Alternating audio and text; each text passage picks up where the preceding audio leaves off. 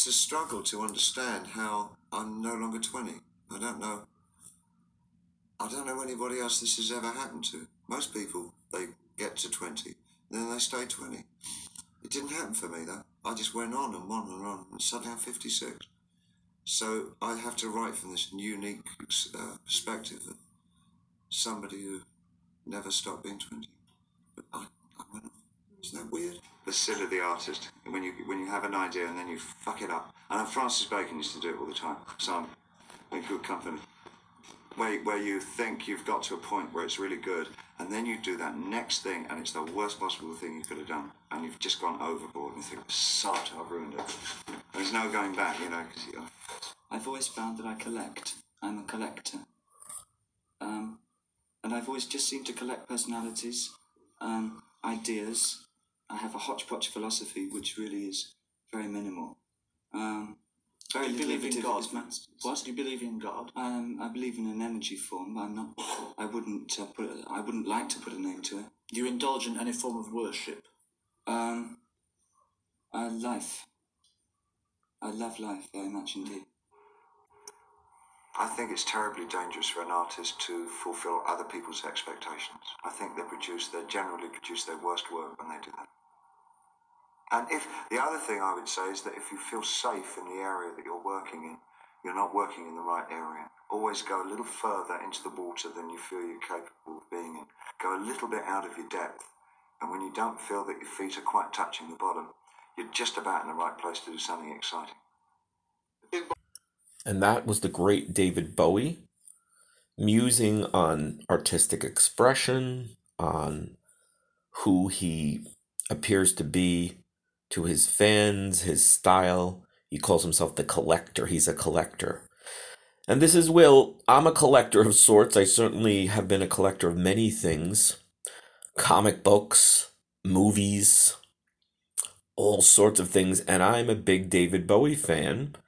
And this is Sci-Fi Guy. And David Bowie is certainly, I would submit, one of the best and one of the most sort of powerful sci-fi icons, sort of science fiction musical icons. Now, before I did any real research for the podcast, obviously I'm a big David Bowie fan.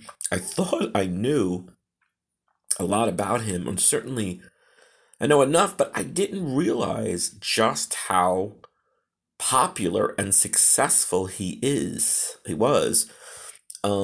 It's just incredible. It says, this is from his official wiki, during his lifetime, he recorded sales of over 100 million records worldwide, making him one of the best-selling musicians of all time. In the UK, he was awarded 10 platinum, 11 gold, and 8 silver album certifications, and released 11 number one albums. 11 number one albums. In the US, he received 5 platinum and 9 gold certifications.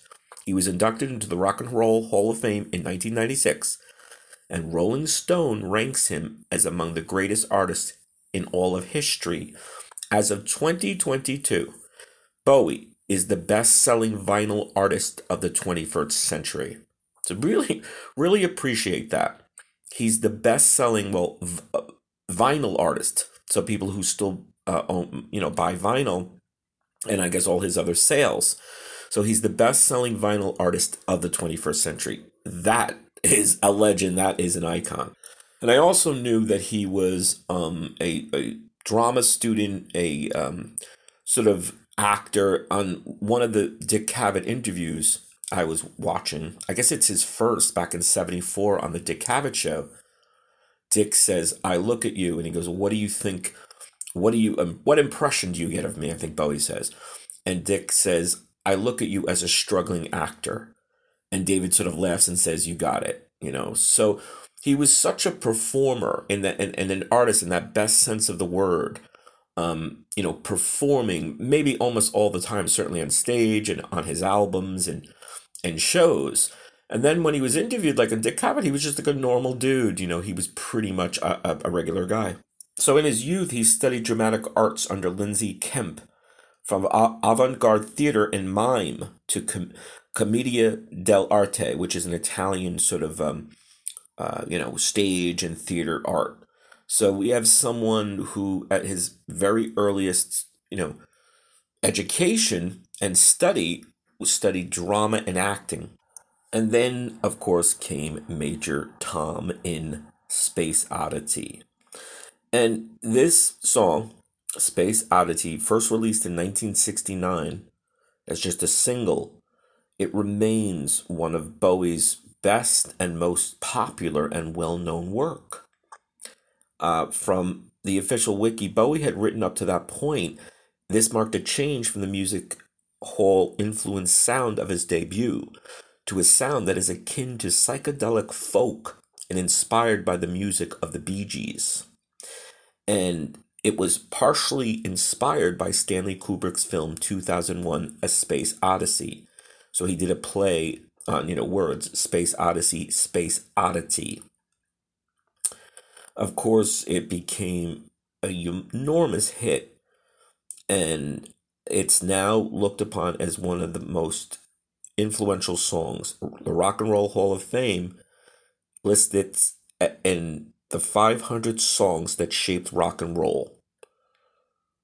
It's just, for science fiction fans too, I think knowing that it was partially inspired by 2001: A Space Odyssey, which is looked upon as one of the great science fiction films of all time. So just that connection alone places Bowie in that rarefied group of sci-fi icons. And this is what Bowie had to say about his hit. The publicity image of a spaceman at work is of an automaton rather than a human being. And my Major Tom is nothing if not a human being. It came from a feeling of sadness about this aspect of the space thing. It's been dehumanized. So I wrote a song farce about it to try and relate science and human emotion.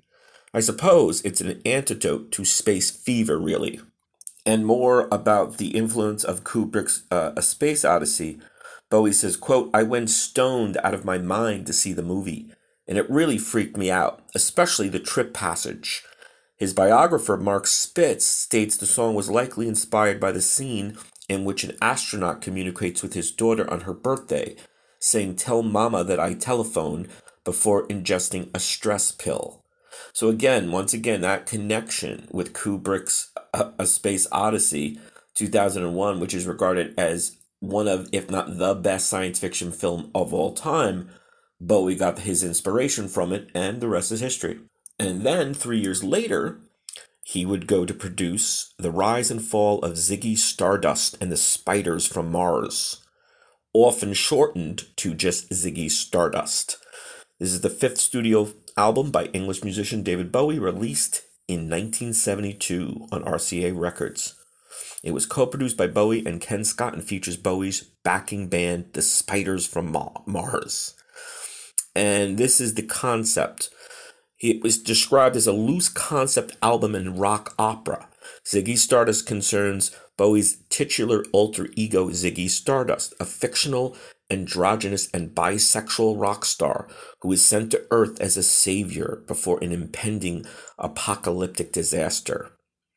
So in the story, he wins the hearts of fans but suffers a fall from grace after succumbing to his own ego. I remember as a kid, I was maybe 5 or 6 when I discovered it, grammar school, and I was like, who is this Ziggy Stardust? Because it confused me. I had heard of David Bowie, and I guess I maybe had heard of Major Tom, Space Oddity, but I didn't realize that it was like the same person. Because then, Ziggy Stardust, Spiders from Mars, and it just sounded so cool and weird and almost scary, because it was like, well, Ziggy's got these spiders from Mars, are they going to hurt people? Or, in a science fiction way. And I think, again, that is the really power and talent of Bowie's, vision and persona to make these sort of characters and these concepts seem so, fully realized and authentic. And on the same album, he recorded Starman. It was a late addition to the album, written as a direct response to RCA's request for a single. The lyrics describe Ziggy Stardust bringing a message of hope to Earth's youth through the radio, salvation by an alien named Starman. The chorus is inspired by Over the Rainbow, sung by Judy Garland, and other influences including T-Rex and the Supremes. So again, we have this science fiction, sci-fi, vibe in one of the singles, another single from the album Starman. And of course, the main single from Ziggy Stardust, The Rise and Fall, and The Spiders from Mars from the album, is the single Ziggy Stardust. Since its recording, it's received widespread acclaim from music critics, with the majority praising its story, guitar, and the band's performance. It has been included on lists of Bowie's greatest songs of all time, and by some as just one of the greatest songs of all time. Rolling Stone ranks it at number 282 on the 500 greatest songs of all time.